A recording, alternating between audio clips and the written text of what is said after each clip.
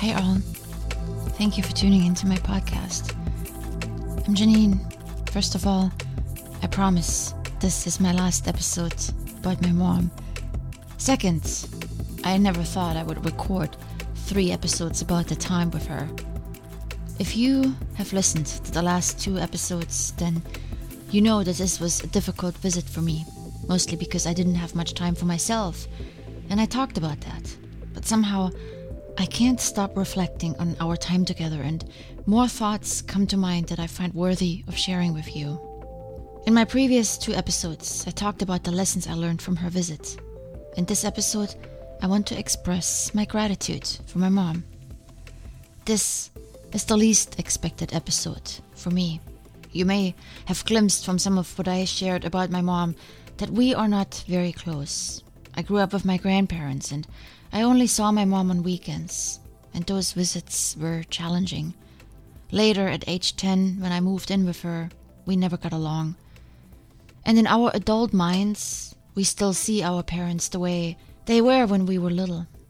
I notice this because I don't see my mom often, but when I do, I'm always in shock over the changes I observe, which are sadly, mostly age-related. But some of them are also behavioral. Some are strange, surprising, even in a positive way. Others are quite shocking. When I see how my mom now moves, very slowly due to problems with her knees, I'm in disbelief.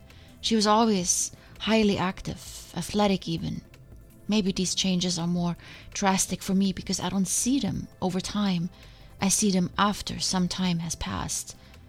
So they are always tough for me to observe and digest. I struggle with them, with the fact that she's not the same way anymore, the way I remember her.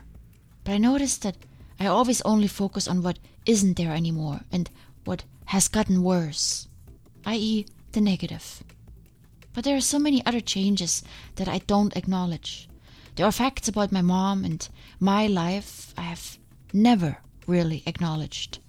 And today I want to do so, with the hope that you are also inspired to reconsider some of the aspects of your close relatives. Our first reaction tends to be dissatisfaction when things aren't the way we hope. But in looking back on my mom and our time together, I realized I have a lot to be grateful for. And this is how I want to start this year, with the lessons I learned from spending my time with my mom instead of alone. The lessons my mom taught me with her way of being, and now with gratitude for her and my life. Because I believe when we come from a place of lack, of dissatisfaction, of not good enough, we have a tougher time reaching our goals. We will be too critical and negative with ourselves, and every small step forward will feel heavy and burdensome. The more I find myself complaining, the less I focus on moving forward. But when we come from a place of gratitude and appreciation, we start off in the positive already. We feel better about ourselves, and everything we undertake comes easier. That's at least what I have noticed.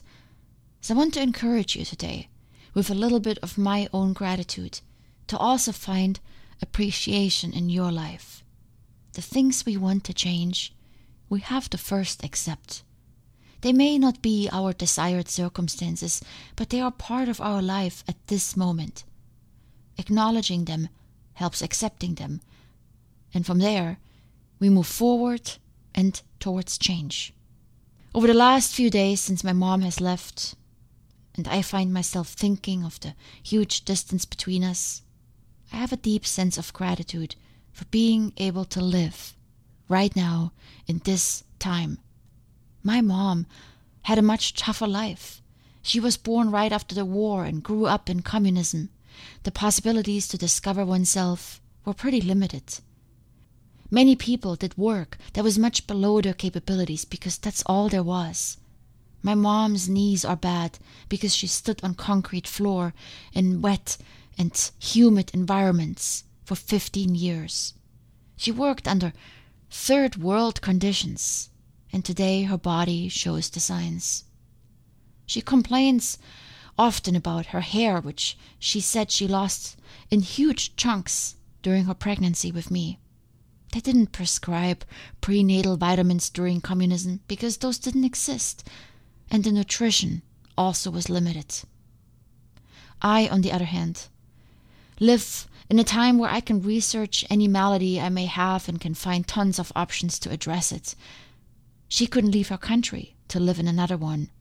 I was lucky. The wall fell when I was still in high school, and today I live a life that she could never pursue. I was so sad when she stood by the ocean and said she wished she was younger. She said she would have done things differently.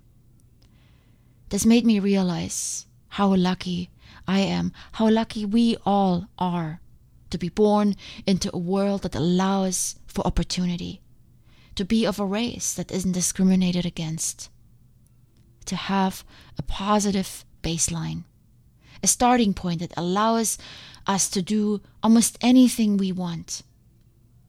Take that into consideration next time you complain about things not being right. Remember your starting point relative to others around you. It can help shift things into perspective because we may notice that it's not as unfortunate as it may seem. I also have to say, while my mom is not the fittest anymore and cannot accompany me on long hikes, her character has changed. She used to be loud and boisterous, yelled at me when I was little, often in front of others. I hated it. It bothered me. It made me feel ashamed. She became very quiet. I was very surprised by this change, which I've already noticed last time when we saw each other. But this time I really noticed it. It was me in the car that was yelling when traffic didn't move or when there wasn't a gas station when I needed one. It was I who lost her temper, just like she used to, with me when I was little. But now she sits there, remains quiet and patient. Not at all like her, but this is who she is today, and it made this visit much easier for me. I'm sure on the inside she was stressed out, but she didn't show it. It's important that we acknowledge when people change. I know I put people into categories, and when they step outside the mold that I have created for them, I don't even notice it. So I ask you, try to notice it, and then express it to those people. Tell them the changes that you've seen. I recently reconnected with a friend from the past, and I'm making a big effort to not think of him what I thought of him in the past. I'm making space to see what he is today. I'm making space to see who he is today. And this has already allowed me to notice a few positive changes.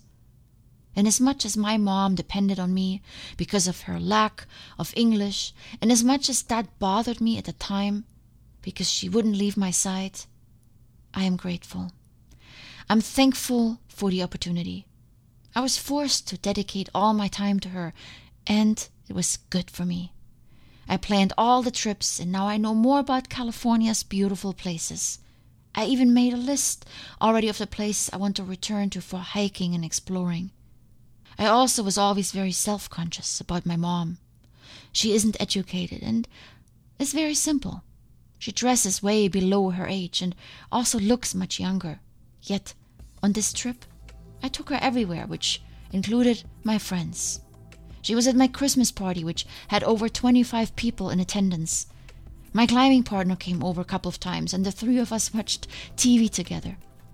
My gym partner invited me for New Year's dinner, so of course she came along for that.